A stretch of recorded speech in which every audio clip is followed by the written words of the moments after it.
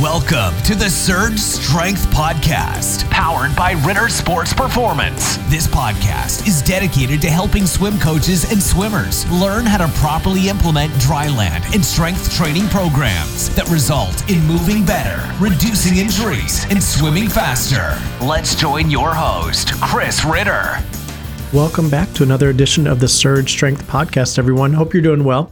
So I have a very personal and relevant experience about the nervous system. So last week's podcast was on neuromuscular system curiosities and just the different ways that you need to think about that in your dryland training. And so I go to a sports massage, once every month or two, just to kind of get things worked out. I go on lots of hikes and work out and do other things. Just want to keep the body fine-tuned.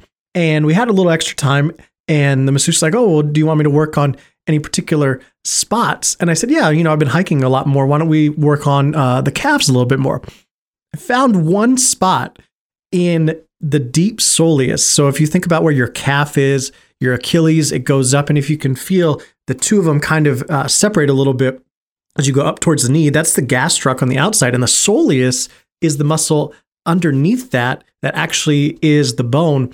And there was a spot where I just instantly started sweating and reminding myself of the rules that we have for stretching. Breathe and smile as much as I can. And I was like, wow, I need to do a little bit more stretching on that particular area, especially after my hikes and everything. So I'm learning what I'm preaching and talking about all the time here on Surge Strength. So just wanted to share that funny story with you guys before we get into the episode. So on the episode today, on the Inside the Surge Strength Academy portion, we are going to be talking about how to transfer dryland gains to actual swimming speed. Because isn't that what dryland is all about, right? It's not just about getting them tired or sweaty or doing more work or having longer training sessions. It's that what we're doing on land is actually going to transfer into the water and have the swimmers be able to swim faster. So that's going to be pulled. Remember, that's pulled straight from the Surge Strength at Dryland certification. We still have people,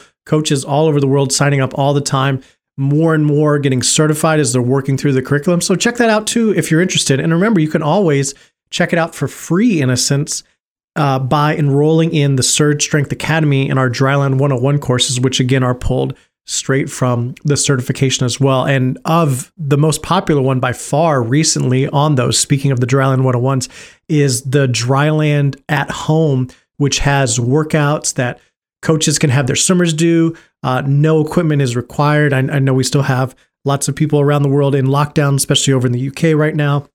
And we've had a lot of coaches and swimmers in particular in the UK and Europe region signing up of late. So it's awesome that we can help in whatever way we can. And then the last segment of this podcast is the Dryland Talk, where we're going to talk to one of the best coaches in the world, Fred Vernew. He is most recently the coach of Mira Belmonte, and she was Spain's first ever female Olympic swimming champion. Under his guidance, over 244 individual records have been broken and Olympic champions. So he knows a thing or two what he's talking about. But we talk about how Dryland fits into his overall program. And then on another level, with him as a pro coach, how he manages the process. He talks at one point about how there were, 41 different people helping Mary win that Olympic gold medal. And so it's not just him and her working in the pool, but they also have the strength and conditioning coach, the masseuse, the PT, all these other things, mental coach as well.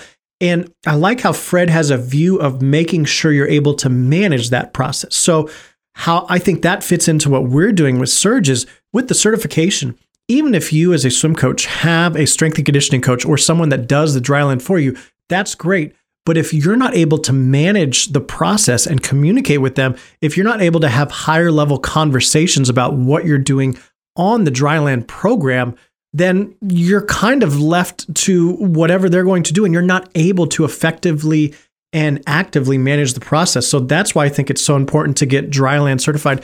Whether or not you have someone else doing it for you, you still need to know enough that you can manage the process. So Fred talks about that. And then he ends by talking too about connecting with the athletes. And that goes really well with the SwimSum article we just had come out on Tuesday, I believe it was, about the 4 coaching styles for swimmers. So great episode. got for you guys. Let's jump on in. Inside the Surge Strength Academy. Transferring dryland gains to swimming speed is the lesson I'm going to be covering next.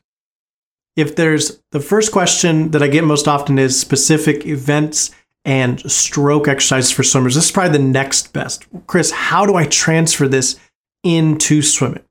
And the first answer is, you're probably sick of it at this point if you've been going through the Surge Strength Dryland certification, is that if you've done the program up until this point, if you're following the principles, the 5 movement categories, the 3 phases, making sure you're paying attention to ratios, connecting season, weekly, session plan, if you're doing all those things, you're in a great place and it will show up in swimming at some point. The problem is if you aren't doing those things, then that's where you feel missing. Like, man, we're doing a lot of work on dryland, but it's not showing up in the pool. Yeah, it's probably because you're only following half of the principles I just talked about, or you're executing them poorly. The principles of the foundational principles of a sound dryland program are like that cut of meat, that steak. That's what has a nutritional value, and that's really ultimately going to determine how well that steak tastes. Versus these specific exercises, these transferring exercises, that's the seasoning, that's the spices. They have no nutritional value and they're not going to make up for a bad piece of meat. So think about the foundational principles we've talked so far up until this point. And remember, there are a lot more commonalities in the 4 different strokes than there are differences, from rigid body line, strong catch, kick, maintaining tempo and strengthen your kick and catch throughout the race, and making sure you have good shoulder mobility in 3 of the 4 strokes is vital. And no matter what event it is, being first off the block, having great underwaters, quick turns off the wall, strong push-offs, and maintaining tempo and DPS, all of these are important. Now, when we're talking about actually transferring what you're doing on land into water, if you've done all the principles up so far, you're going to see results transfer into the water. But I wanted to go just a little bit deeper of how you could do it and set it up in a way where you could do a dryland exercise and then jump right into the water, literally transfer it, get the muscles lit up, and then go into the water.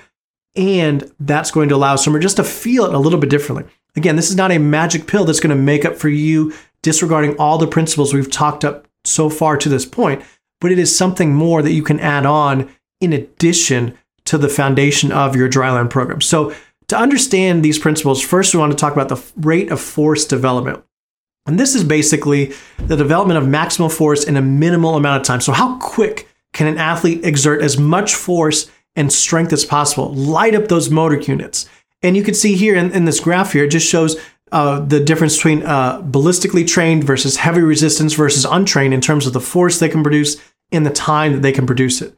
So how does this relate to a swimmer? How fast they are off the blocks, their time on the wall. So when they flip over and their feet are on the wall, how long does it take for them to think, okay, push off the wall and then actually come off? And then also, what's their tempo ceiling? If you have a sprinter, but they're not able to break like a 1.2 tempo, how do you get them to 1.0 or faster? It could be something that has to do with the rate of force development. Now, this ties into this other thing we're going to talk about, post-activation potential. And so this is a phenomenon where forces exerted by a muscle can be increased based on what the previous contraction was. So simply, the history of the contraction in that muscle, and it's the very recent history, can have a performance impact on the muscle. So what does this look like? Well, it looks like a phase that you're familiar with, the strength power phase. So what this is a complex training or supersetting of exercises. So we have a heavy resistance training exercise like a front squat, followed by an explosive exercise like a jump squat that is exploiting the stretch shortening cycle. And so this is basically one of our 3 phases, the strength power phase. Now, how you could set this up, again, this is it. Hopefully, if you have a deck by the pool that you can do pull-up bars or maybe have some weights, but something that can incorporate this post-activation potential. And the more you can do that, this is going to help the swimmer increase their rate of force development. So let's say you do pull-ups, and whether that's weighted, unweighted, assisted, it really doesn't matter. You just do 1 set, and then you hop on the blocks, ready, go, and they go sprint 50 freestyle fast. Doing this is going to help the swimmer engage their muscles as strong as much as they can, especially if it's body weighted, weighted, assisted, whatever, it should be at the upper limit of their ability. And then you take that 10, 15, 30 seconds, whatever, to walk over the block, take your mark, and sprint a 25 or a 50, something short and all out. That's very much like the ballistic exercise that we would have in the strength power phase. So this is where you can start to really transfer what you're doing on land in the water. But again, my disclaimer, if you've disregarded all the principles up until this point and you just think this is the secret sauce, you're going to be poorly disappointed, because this is just the cherry on top. After you've built everything of the sundae, you got the ice cream, you got the banana split, you got everything else going, and now this is something like the cherry on top of it. So don't rely on this solely. Use the principles, build your program, and then here's a little bit extra that you can do. If your kids can't do pull-ups, obviously that's an issue, right? Like, you need to work on that rather than figuring out where you're going to put in something like this in your program. But some other examples too that you can add in a power exercise after pull-ups and then swim. So maybe we do pull-ups, a power exercise, and then swim. You could do pull-ups and then slam, or pull-ups and speed skiers with the med ball, or pull-ups and then the speed pull-ups with the band that you've seen in previous lessons before. So these are just some ideas you can kind of play around with. Another thing you could do is swings with the kettlebell on deck and then go do starts and turn work. The kettlebells are going to light up that athlete's posterior chain, and with it being a dynamic, explosive movement, just doing, 10 reps, take 10, 15 seconds, walk over to the block, take your mark, go, work on some starts, do some swings, light up the muscles, then go to the start.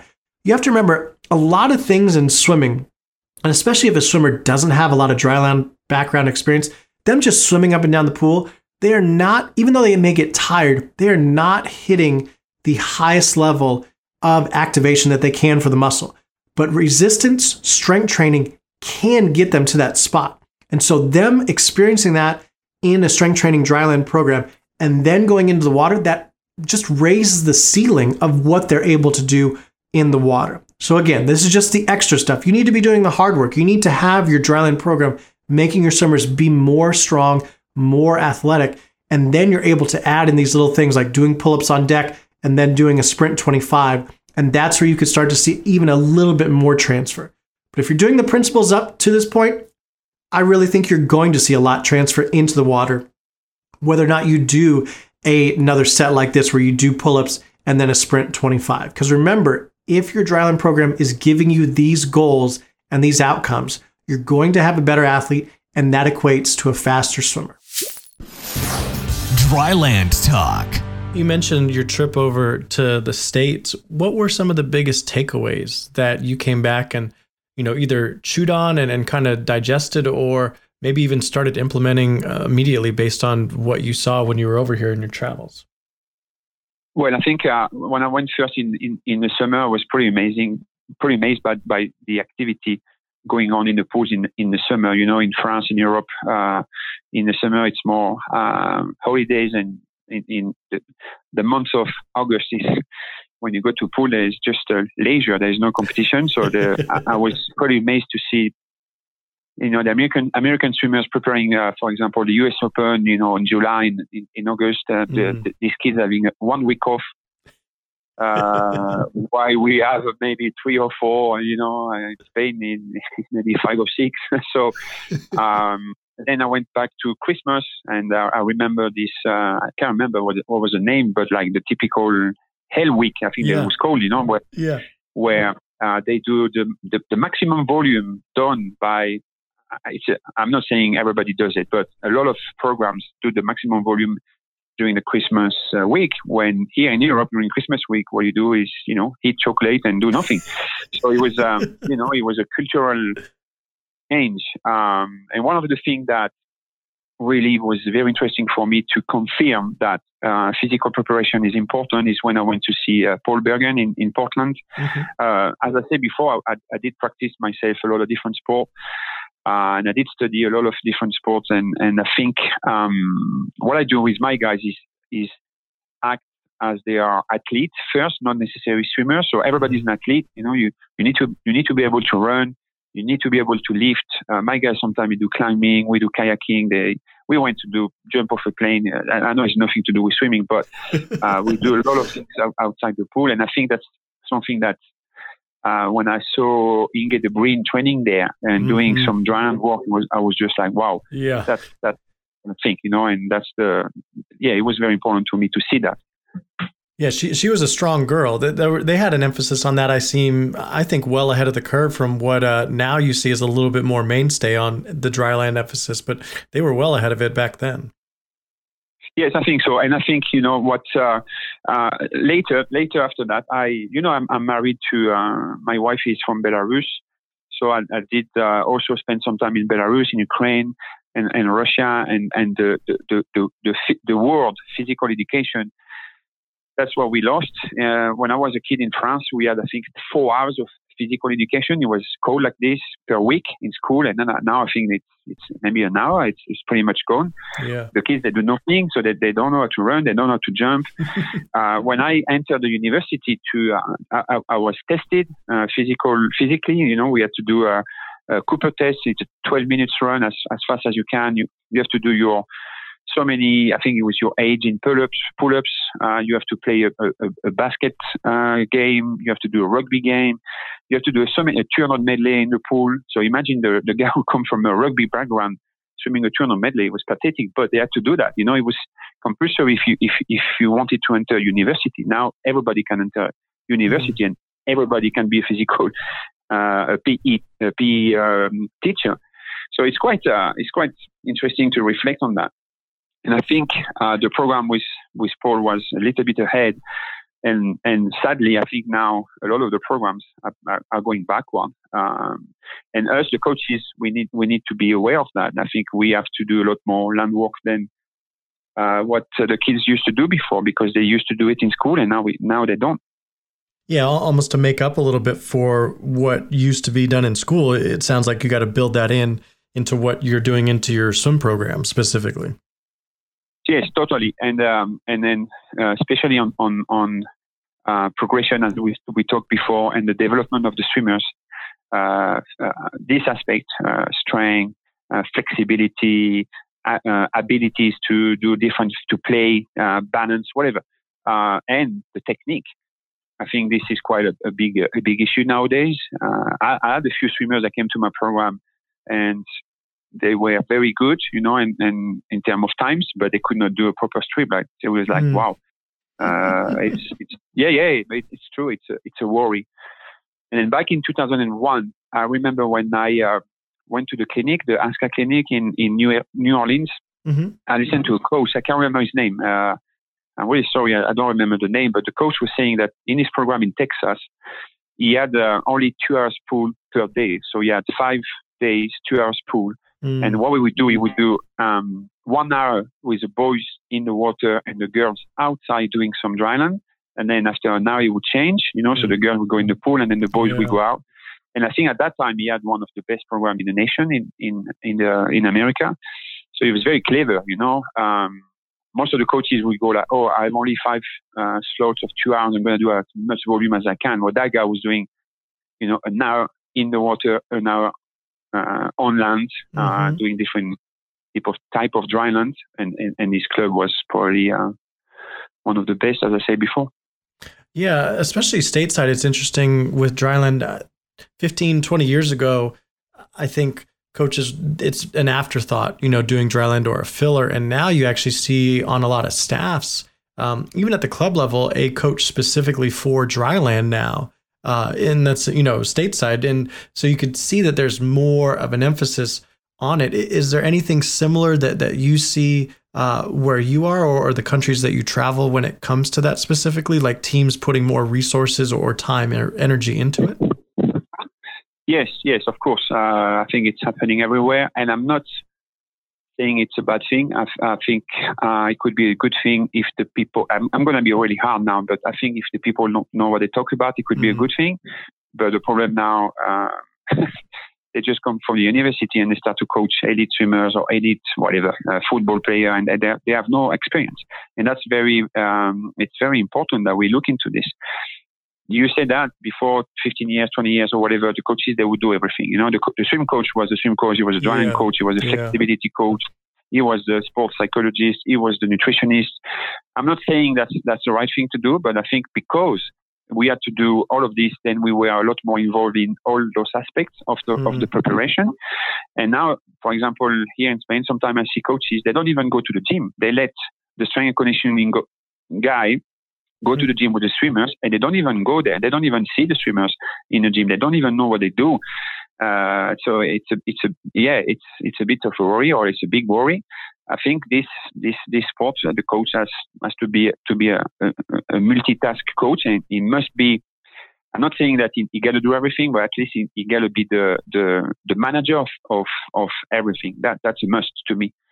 So in my case, my personal case, I do the swimming part and I do the strength and conditioning part, because that's what I've been doing since I'm a coach. And until I find a strength and conditioning coach that's going to convince me that I don't need to go to the gym, then I will still do it myself.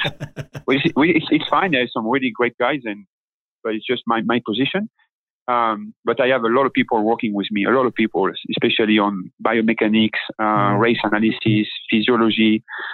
Here in altitude, I work with a guy called Inigo Mujica. He's probably one of the best, or if not the best physiologist in the world. We have someone working with us with nutrition. We have someone working with us with what we call the mental preparation.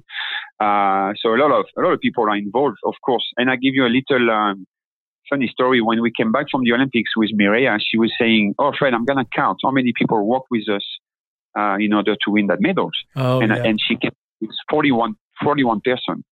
41 person during the Olympic year somehow did help her. That was the physio who came once to one competition, and he did the one massage, but still there was a lot of people around. So the coach has to be a manager, has to manage all the support staff. And I think what's a worry to me is that more and more the coach needs to be less in control of what's happening with the support staff. So it's something the coaches should. I think the coaches should be on top of every single aspect of the preparation. That's a great point, Fred. I want to ask you a little bit more about just managing that process. Now, stateside, especially in the clubs, I don't know if they're going to have resources. Maybe they have a handful of people coming in, and maybe there's a little bit more resources at the college or the few professional hubs in America. But you said yourself, you're doing the Dryland because you want to keep in touch with that. So how do you balance as a coach having others come in? What does that vetting process look like? Or how do you know if they're going to fit in your overall picture vision of where you want to take a particular athlete? And maybe it's even a combination of who's going to come work with what athlete. Maybe they don't work with some because it's not a good fit. I'm curious how you process all that. And like you said, keep on top of it and keep a pulse on it. Well, I think in that aspect, just before that, I think when you coach in America, it's quite different. There's a lot more people on the pool side than in Europe. Coaches have assistant coaches, and the assistant coaches, they have assistant coaches and student coaches, etc., etc. And it's not no. I'm not saying that I'm not joking. It's a lot of there's more people involved, a lot more in Europe. I mean, look, for me, for example, in Spain, for the past 8 years, I was alone on the pool side. I had no assistant. This is the first season that I have an assistant coach, and she's helping me out, and she's doing a lot of things. But the previous 8 years, we got the result that we got, and I was just by myself. So, and it's the case of most of the coaches in Europe. One, because in the clubs, we don't have the budget to have assistant coaches. Mm-hmm. Two, because it's a different culture. And three, because the university setup that you guys have, we have a few in the UK, a few in France, and very little in Spain. So it's just something that we cannot even compare. Saying that, I think the key of, and to answer your question, is the communication. So as I said before, you as a coach, you have to manage that. You need to manage your staff, and you just need to tell them what you expect from them, and implement your season, implement your cycles, implement your meetings, make sure they deliver and reply to you. And I think when you have someone who if your staff is accountable, I think it can be very exciting. But everybody in his own field has to answer to you. Yeah. Going back to one of the takeaways you said when you came stateside for your visit was the Americans didn't take a lot of off time. There was no really off season, right? There was a week here. They went really hard in the winter. But then on the flip side, I wonder sometimes if they don't take enough off time in America. Did you change? Did you train a little bit more? Or I'm curious, did you change how your training was when you saw what a lot of American swimmers were doing? Well, first, when I would go back to France, I would say, look, it's very simple. You're going to compete at the Olympics, and this guy is going to be next to you in the final, and every year he's going to swim 5 weeks more than you, so he's going to have 20 weeks more than you.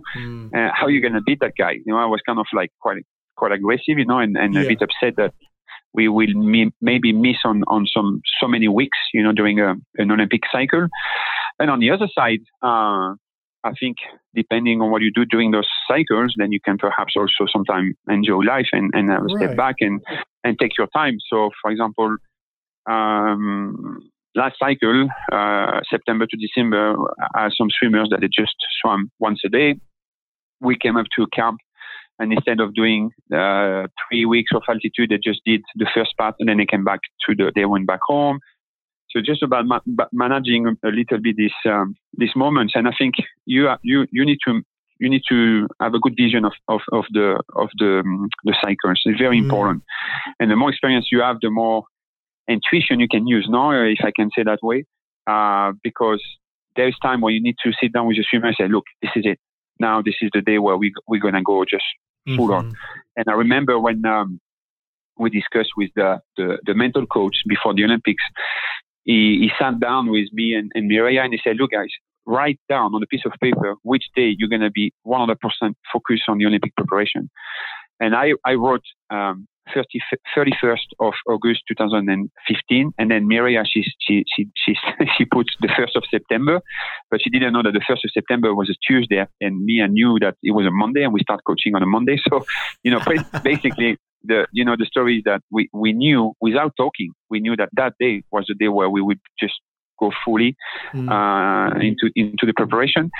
But if you don't breathe before, if you don't step back, if you don't relax, if you don't do things differently, if you don't study, or if you don't have life with your friend, your boyfriend, then as a coach, it's quite difficult to ask that.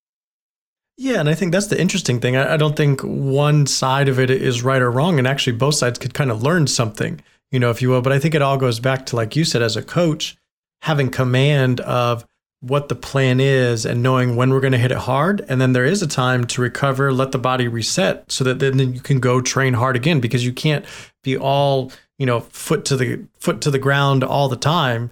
And you're going to have burnout, you're going to have injury at some point. But at the other hand, you can't be just relaxing all the time. You're not going to get faster that way. Yeah, exactly. Yeah, it's about a balance and taking the right, or at least thinking that you're going to take the right decision. But I agree.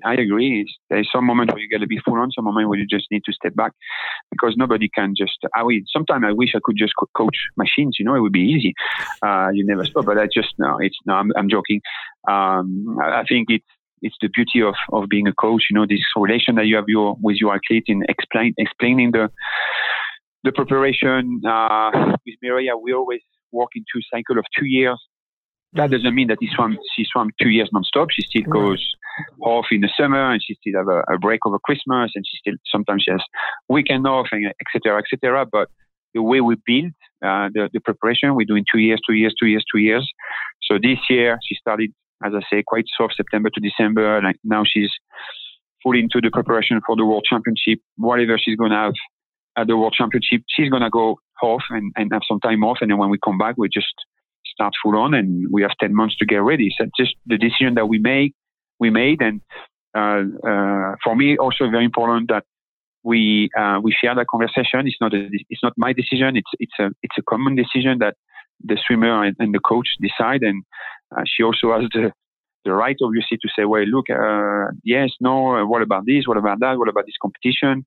So now we look into the calendar for the first cycle, September to December, and with the new International Swimming League plus the World Cup that the FINA is going to put in Europe, we're going to try to race a lot more. So it's a decision that we made. Okay, let's try to do a lot of racing in that first part, and then focus more on training and et cetera, et cetera. Yeah, that's got to be a lot of things you're juggling with professional swimmers with now at the ISL and, the FINA World Cup circuit, just understanding, okay, where are we going to put our emphasis? And you can't just, race a whole year leading up to the Olympics. You kind of have to pick your spots a little bit. So I'm sure that's a constant balance too, because, for someone like Belmonte, she probably wants to go, win some money, right? Win some events. But at the same time, there has to be some balance of getting some hard training in, right? Where you're not racing to prepare for the big prize that happens once every 4 years. Yes, totally. I agree. I think it's extremely exciting to have this new calendar because, at the end of the day, the swimmers, what they want, they want race. They want to race, So it's very positive. It's very positive for the sport. I think it's necessary that the sport is moving on. These guys, at the end of the day, they are professional. Mm-hmm. And if the calendar becomes more professional, then it makes sense. We cannot, expect them to be good just one every 4 years or one every 2 years at the World Championship. There is more than that. You say that, the swimmers, they peak maybe once or twice a year. I think maybe I'm old school, but for me personally, I cannot pick 3, 4, 5 times per season. I don't know how to do that. Somebody does, fine. Me, I don't. But you can use those moments to race, compete against the best in the world, learn. We all say the same. The best training is competition. So then it's a lot better to do 2 days competition instead of a set, even if you put the suit on. Then these swimmers, the top swimmers, or at least some of the top swimmers, they can make a bit more money. So it's exciting, and it doesn't mean that you're gonna blow up the preparation. You can still train hard and just compete in between. If another coach, especially let's say from America or swimmer, was interested in, Fred, describe your program. What does it look like? What do you value? How would you answer that? Well, I think for me, the most important, as I say, before treating the swimmers, I treat them as athletes. So the program that we run is very complete in terms of what we do in the water and outside the water. And I can give you a lot of example of details. But something very important is the relationship that I have with my swimmers. Like in the morning, we salute them. I shake their hand, they shake my hand. A little look in the eyes, see how they are. You can read a bit, body language. I think this is very important. We do the same at night. We have a moment where, again, shake their hand, give them a pat. How was the day? Just maybe a few seconds, but every day we do that. It's kind of a tradition that that we have, and I think they really do value that. And me as a coach, I just love being able to have a few seconds in the morning, in the afternoon with them. And it's easier because this year I only have 6 swimmers. So I'm not coaching like 55 like in some places in America. Yeah. In Europe, it's a luxury when you walk in a national training center. You have a small group, and it's fantastic to have time to give time, to every of your swimmer. I know in bigger groups, I had clubs where I had like more than 30 swimmers. It's just impossible. So this is very, very good and very positive.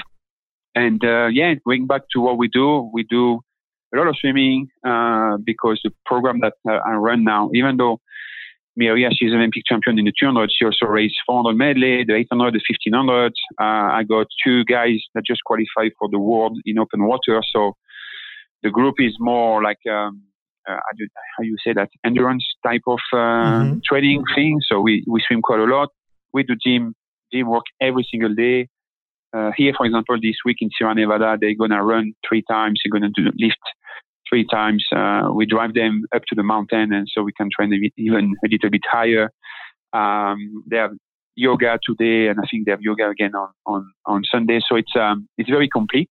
We train Monday to Sunday. Also, I think it's important that the swimmers, especially at that level, they are in the water every day. So the typical week is recovery on the Wednesday afternoon. Then on a Saturday, we do quite a big morning. Then they rest in afternoon. They rest the Sunday night. But we start the week. I like to say that we start the week on Sunday night. We don't do like a lot of swimming on Sunday night, but it's good to be in the water. Sometimes we mix like cold baths and then swim at 200 meters and get out, go in the sauna and then get out, stretch and go back again. So I don't even know the volume, but they are in the water pretty much every Sunday. And then, according to the plan where we are, if we are in altitude camp or if we are somewhere back home in Barcelona, I try to do a lot of things outside. As I said to you, sometimes they go climbing in the winter. If we can, we go skiing. In the summer, like when we start the season, they do some kayaking. I try to get them outside the pool and have a good time also doing different sports. Yeah, it sounds, this is an understatement, but you're not just focusing on what they're doing in the water. It sounds very comprehensive and even down to, the recovery swims on Sunday seems very intentional so that you can set them up to when it sounds like when you're really hitting it, you're going to really hit it. But at the same time, you're looking at them as, like you said, athlete first, then we're looking at them as a swimmer. Yes, athlete first, then obviously they compete in swimming, and that's what we need to think about. But it's true that sometimes I don't even know the volume that we did at the end of the week. I need to ask my assistant because I don't really focus on this. But you said something very important to me is the fact that the recovery is the number one key. So whatever you expect them to do, if they're not ready to do, then it's not going to happen. So you have to manage really well the weekly plan, the monthly plan, your cycles, in order to make sure when you want to push them, they're ready to do so. And I remember talking with the coach of Florent Manodou back in the days. I think it was maybe 5 years ago now. He was saying it's very simple. We sprint if we can. If they're not ready to sprint, then there's no need to sprint. And if you do that with distance swimmer, it's exactly the same. If you want to do a big set, if you're not ready, then you're going to waste your time. Better do something else. Yeah, no, that makes a lot of sense. Looking back at, I don't know, Fred, the last 10, 15 years, what changes have you made to how you train? And that could be stuff you're doing in the water or out of the water. Well, I think I've made more emphasis on recovery. So I think the science, I'm not that I'm a freak with science because I'm not a scientific myself, but I think coaches, they should use more the science to support yourself, to support your ideas, and to support the preparation. So I think in that aspect, we are doing a lot better. So it goes from nutrition to supplements to recovery to the cold baths. To even go for a walk midday, little things to get the guys in good health, and since the little injury of Maria back in 2015, I don't have injury. My guys are not injured, so we don't have any shoulder problem. We don't have any problem, and I train a lot and pretty hard. So I think in that aspect we are doing good things. I saw also the thing that I think that where we do a very good job is the technique, and I work with a biomechanic here in Spain where we do two things. The first is the analysis of racing, and within the analysis of racing, we also do analysis of the other nations. I'm not going to lie, we don't just analyze our swimmer. We try to analyze everybody to know what's happening in the world. And then also we do analysis in training, especially skills, the start, the turn, and the water, body position. I remember back in 2013, when Mireia, she did the best time in the 200 butterfly, her reaction time was 0.8. And nowadays, her reaction time is 0.6. And sometimes I say that. I said, without even swimming, if your reaction time was the same as you have today, you'll be world champion because she was second to China. So, it's very impacting that this aspect of technique, you must be on top of that. And as a coach, it's very, it's fantastic, to be able to study that and to make sure we progress. And then the last thing that we started to do about maybe 2 years ago, a little bit before the Olympics, not much now, and before the war, we did a bit more, is what I call the mental preparation within training. If you look at it, sometimes, or most of the time, the swimmers, they do mental preparation, they have a sports psychologist, or they do some exercise before competition or whatever, but really, I don't think there's a lot of coaches who put pressure mentally during training. And I think it's it's an area very interesting to investigate. And I give you an example. Last Saturday we had a pretty intense set, some 50s with a suit on, and so we put some question on the board, and and I didn't even explain to the swimmers why we had so much information on the board. And just before the last block, I said, make sure when you recover, guys, you have a look at the whiteboard, because I'm gonna take everything off, and you won't see that board again. So at the end of the set, they did recover. We went for lunch, and after lunch, I sat down and I made 2 teams, and I said, look, and give them a piece of paper, and they had to answer. It was kind of a memory thing, and it's simple, very simple, but it makes them think, and it put a bit of, as I said before, like, I don't like the word pressure, but it is. Somehow it is, just keep them thinking, or even giving them objective in terms of skills, counter strokes or whatever, or underwater, because I think that's something that we do not enough in training, and too much outside of the pool, and probably too much just before the main competition. You train your muscles, you train your technique from September to July, and you start to train your mind just before the competition. I think maybe we need to think about something else there. Have you joined the Surge Strength Academy yet? It's now free to enroll in the Surge Strength Academy and raise your Dryland IQ. Visit surge-strength.com to learn more and enroll today. That's surge-strength.com to enroll in the Surge Strength Academy. The goal of Surge Strength is simple: build better athletes to generate faster swimmers.